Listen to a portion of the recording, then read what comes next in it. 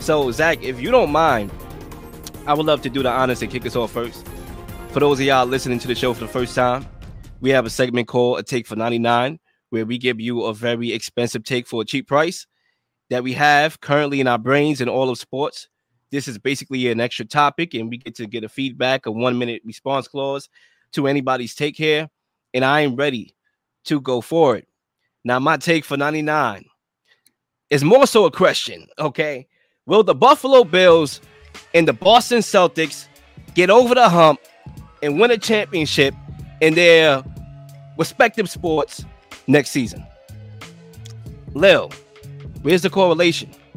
Glad you asked that. There's a lot of correlation between the Buffalo Bills and the NFL and the Boston Celtics and the NBA. A lot of y'all may not know it, but once I start speaking, and by the time I'm done, you will agree with me as well. Both of these teams are very explosive, right? They really are. But they carry a lot of bad habits. For example, when you talk about the Buffalo Bills, their lack of commitment to rushing the rock, to generating easy yardage by rushing the football. The Boston Celtics live and die by the three. Not a lot of easy backdoor cuts to get easy baskets, right? Nobody's back cutting, right? Nobody want to do the gritty work to get easy looks, right? They make it hard on themselves, right? If Buffalo beats a team, chances are they're going to win by a blowout. If the Boston Celtics beat a basketball team, chances are they're going to win by a blowout. If it's a close game, both teams, more than likely, they both lost the game. A lot of similarities, right? Jason Tatum, talented, but very inefficient. Turns the ball over a lot, miss a lot of shots. He'll have to take a lot to make a lot. Right, Josh Allen? Yeah, he could throw the rock, but he'd throw some interceptions, turn the ball over. He had a bad playoff game, even though he had 400 yards. It was the ugliest 400 yards you could have. There's a lot of times where Tatum had a lot of ugly 30-point games, right? The co-stars, Jaylen Brown. Who else am I looking for? Jaylen Brown, Stephon Diggs. Uncertain futures. Jaylen Brown have yet to receive his Supermax, even though there's talks he may get it. They haven't met at the table yet. Stephon Diggs didn't report the training camp, right? There's a lot of uncertainty over there. But both have the same common goal, which is to get over the hump. If you look at both of the moves that they made this offseason, let's start off with the Buffalo Bills. They've got significantly better, you can argue, and I'm going to tell you why. They drafted the best tight end in the draft in Dalton Kincaid, okay? And he has hands, and they're going to have the best two tight end tandem in the league, in my opinion, which means they're going to have a lot of flexibility. They could go 12 personnel. They could go 3 wide receiver sets because they have Khalil Shakir.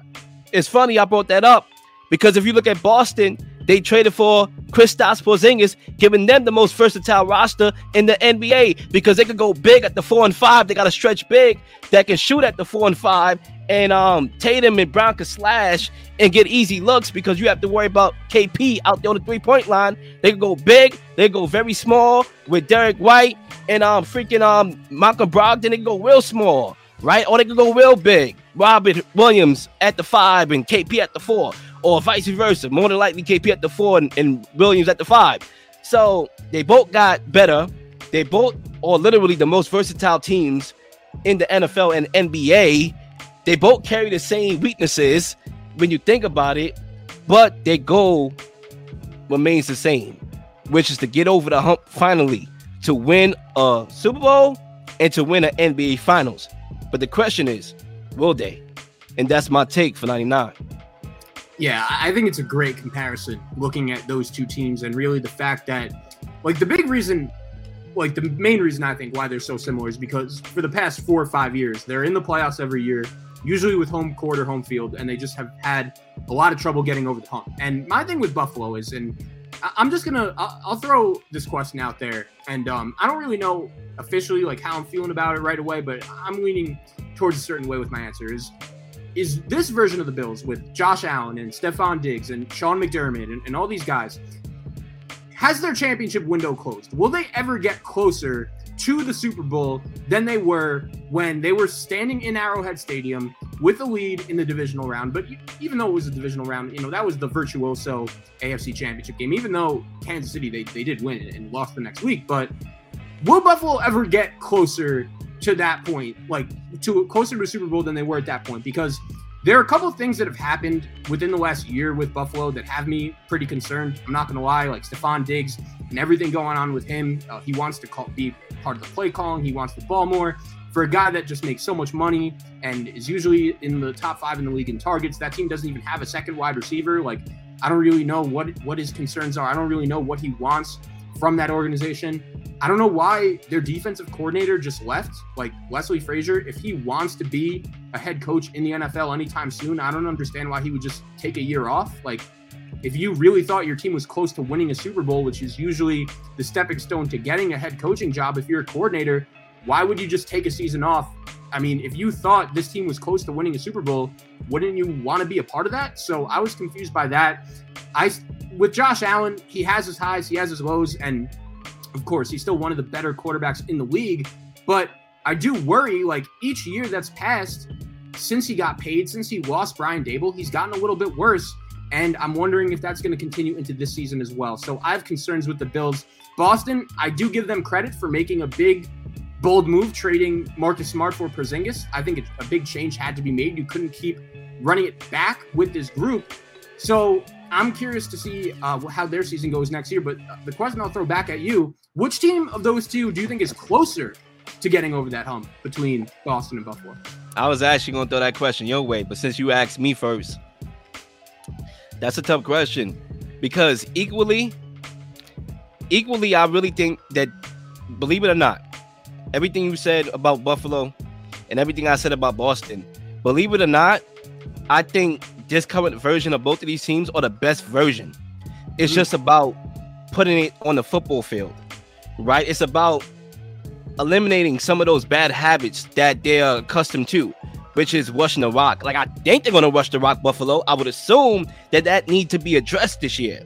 So I would take it as if they're going to. Harris was good enough to fix that, because he can't. Yeah, I think Harris is a decent back, but they got like 4 or 5 guys there. Not only him, they got a lot of guys. They got the dude, I forgot, a lot of guys. I looked at it. They got James Cook, not even only him, but they also got Latavius Murray. They got a lot of guys there. Somebody, Naheem Hines, somebody got to rush the rock. It's about the commitment to it. And I'm not sure if the 2 tight ends on the field at once could actually help that. I think that it could, having the 2 tight ends instead of the 3 wide receiver sets, because when you're showing 3 wide receiver sets, more than likely you're passing the rock. So I think they're going to rush the football. And if they do, I think they have a great chance to get over the hump. You know, I think another year in Ken Dorsey's system, which is the unsung thing here, is that Ken Dorsey was a step back, but it also is another offense that Josh Allen had to learn in a way, even though they kept some of the same formulas, right? The same issue that they had with Dorsey, they had with Dable. They didn't rush the rock. So, rush the rock. If they can, yes, I think they could get over the hump. Boston, I think they could get over the hump. But to answer the question outright, if I really had to choose today, I would probably say Boston. I would agree. But you think Buffalo's Super Bowl window is still open? Like, you think they're firmly a contender? Mm-hmm. Yeah, I think it's still open. You know, when I look at the AFC, it's really up for grabs. The Bengals, they've been looking around. So, you know, I think the same arguments that you can make about Buffalo, you could actually make with the Bengals, you know, because, you know, they've been there, or they've been to the Super Bowl, lost it. Then they had the opportunity last year, they lost it. So I think anytime you keep on losing, a lot of people think the window is closing. And in some retrospects, it is. But how you reinvent the wheel is what expands the window. And I like the moves that Buffalo made to reinvent the wheel, to like show a different look. It's just about the commitment to defeating the bad habits. And I just will prefer to go with Boston, because I think that Jaylen Brown and Tatum is at the prime of their careers. I understand Zay had a comment that he made about Tatum in particular, where he said that Tatum may be at a ceiling already, right? There may not be no up for Tatum. Like, where we get for Tatum is where we're going to get forever. Like, he's here. But I would combat that and say, look at a guy like Brook Lopez, who's gotten better as he aged gradually. He could still never be the same player on the same stratosphere that Tatum is. So that's not really a knock. Tatum is that guy, but I do think if Boston addressed their issues, which is getting a playmaking guard, you know, that it could help Tatum be more of a scorer than a facilitator. So both of these teams still have issues that I have yet to see a commitment fully to. And that's why this question and this take is really hard to decipher. And that's why it's not a statement, it's a question. All right. I will go for next with my take from 99 cents. And I know last week I had to take that surprise some people with Steve Kerr, my prediction of him ending up in San Antonio. So I'll dial it down a little bit. It's funny, you know, I was going to bring up a Knicks take with some of the guys that they could get in the future. You kind of hinted at it. I do think the Knicks are a contender for Embiid. I do think they're going to be a contender for Luka Doncic down the line. If he ends up wanting out of Dallas, I think you could throw Giannis even into that conversation. God forbid he wants out of Milwaukee. But I'll cool it down a little bit. I will stay in the NBA, and I'm just going to go pretty simple. I'm going to give you 2 winners and a loser from free agency this past week, which we just saw. And I'll give you 2 winners off the bat. Number 1, my main winner, I'm going to go with the Lakers. I was really impressed, again, with what Rob Pelinka did to not, you know, he improved the team a little bit, but all he really did was bring most of the squad back. And the Lakers were the best team in the NBA record-wise after the trade deadline last year when they brought in all their guys, Rui Hachimura, D'Angelo Russell, Malik Beasley, all those guys, and it translated into the playoffs. They were in the Western Conference Finals as the number 7 seed, and I love the addition of Gabe Vincent as well, bringing him in with Rui and Reeves, and, you know, I didn't even think they had to bring back D'Angelo Russell, but you'll take him. Jackson Hayes, I like that signing a lot. Cam Reddish, I think you only play him 10 minutes a game, have him shoot a little bit. I think he fits well. And my main point is this. Since LeBron James and Anthony Davis teamed up with Los Angeles and went to the Lakers, if they just have a team around them that makes sense, like they don't have Russell Westbrook, they have pieces that fit in with them. Every time they've been a really good team that's competed for a title. Their first year, they were the number 1 seed in the Western Conference for the whole year, and they won the NBA title in the bubble. The next year, that Laker team was the number 1 seed in the Western Conference until Solomon Hill landed on LeBron. LeBron gets hurt, and that team was never the same. LeBron also got hurt in the playoffs. He left the game early against Phoenix. They got eliminated in the first round. Then they trade for Westbrook. 2021, that season was a disaster. But here, they are in playoffs. Is that you or? Oh, we good? Yeah. I just thought no problem. So, yeah, I like the Lakers and what they did. The other under-the-radar winner I'll throw out your way, and I'm curious what you thought about this from the Knicks perspective as well. I like what the Pacers did. Signing Bruce Brown, I know they gave him a lot of money, but we all know how important he was to the Nuggets in their championship run. And I still think Obi Toppin is a really good player. That just wasn't a good fit in New York. I think Julius Randle and his minutes kind of blocked whatever path Toppin had at development. And I do think in Indiana, playing with Halliburton, playing with Mathurin, I think he's going to play well. I think he fits much better there. So the Lakers and the Pacers were my 2 big winners. And my big loser, and I'm not trying to totally bag on this team because I do think they made some improvements to try to get better. But for the amount of money they spent, I just don't think it's necessarily moving the needle. And I'll go with the Rockets for my biggest loser. They gave Brooks and Van Vliet a lot of money. I like both those players, but for a young team that I don't necessarily think is just that close to winning, like, I'm not the biggest Jalen Green fan. I know he's still super young and he could improve, but I cannot see him being the best player on a championship team. He has some attitude concerns. Kevin Porter Jr., same thing. I'm just not a big believer in the Houston Rockets. Now, I do think they'll be better on the defensive end with Ime Udoka. Obviously, he's a guy that could coach, establish, has brought his team to the NBA Finals before. But I just don't know how much better Van Vliet and Brooks are necessarily making you on the offensive end. So I will go with the Rockets as my biggest loser of free agency to go along with the Lakers and Pacers as my biggest winners. Yeah, so I'll briefly respond to that. You know, I think when you look at the Lakers, I think the Lakers fans should appreciate the aggressiveness of the front office, Rob Pelinka, and all those guys over there. You know, when you see your franchise making moves, not always the best moves, as I'm getting a call, I don't know why they trying to disrupt me. I'm coming, right? I think when you, it's crazy. I think dinner's on the table, but I'll get there in a minute. I think when you talk about the Lakers and the moves that they made over the years, even the failed ones, like the Russell Westbrook trade, and then getting off of that right at the nick of time to go on that run that they went on when they was the best team in the end of the regular season, and I'm a dangerous team, obviously, in the playoffs that fell a little bit short. You always have to respect that as a fan because your team is showing that they really want to win. And that's the vibes that I kind of want to see with the Knicks.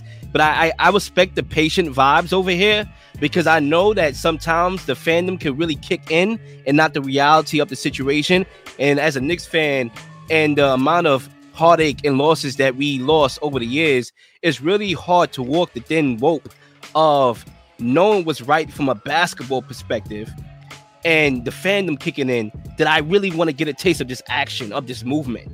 Like, I juggle with that consciousness all the time as a Knicks fan, because yes, I understand the basketball game. Like, I understand the game and I understand the roster, and sometimes I understand the patience, but the fandom kicks in. So if you're the Lakers, you have to love what the team is building. I think Gabe Vincent should start over D'Angelo Russell, really, because his ability to knock down the three consistently, and I think that fits well with LeBron and AD, because they can do their work in the paint area and dash it into the paint area to get easy looks. So, when they went on that run, it was when KCP was knocking down shots and Kuzma was knocking down shots, knocking down 3-point shots.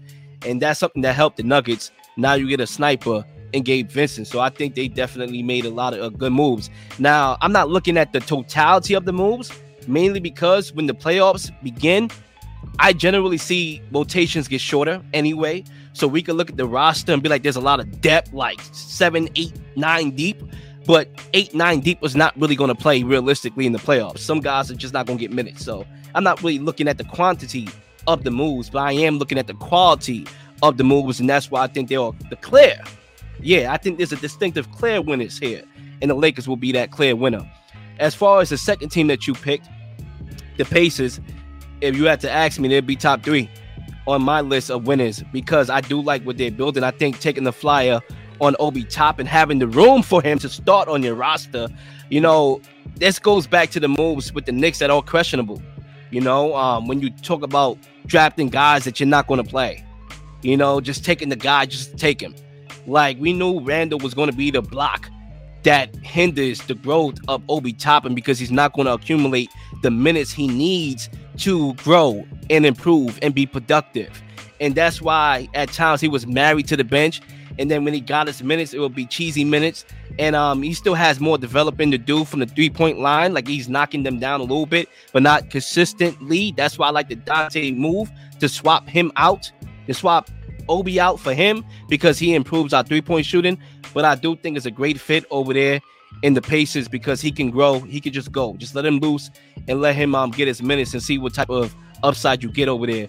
Bruce Brown is a guy who I like, because anywhere he goes, he finds a role and he marries that role. So whatever you want Bruce Brown to be, he will be. If you want him to shoot it, he'll shoot it. If you want him to be that Swiss Army knife and just dash and slash, he'll do it. If you want him to pass the rock and be a distributor, he'll do it. Like, I seen him in Brooklyn do it. I seen him in the Nuggets do it. Whatever you ask him to do, he's willing to do it. And I always love those pro players that are pros, in the sense that they, whatever role you call them to do, they do it. And you getting that guy over there, along with Tyrese Halliburton, the star that you already got over there. Believe it or not, I think the Pacers can make the playing game, at least at bare minimum, can make it or make the playoffs outright. Believe it or not. Like, I think they're a certified playing team. I think we can see the Pacers in the playoffs, believe it or not, really, really soon, if it's not this upcoming season. As far as the loser, the Rockets, I'm not a fan of their moves. I'm not a fan of giving Dylan Brooks, especially that money.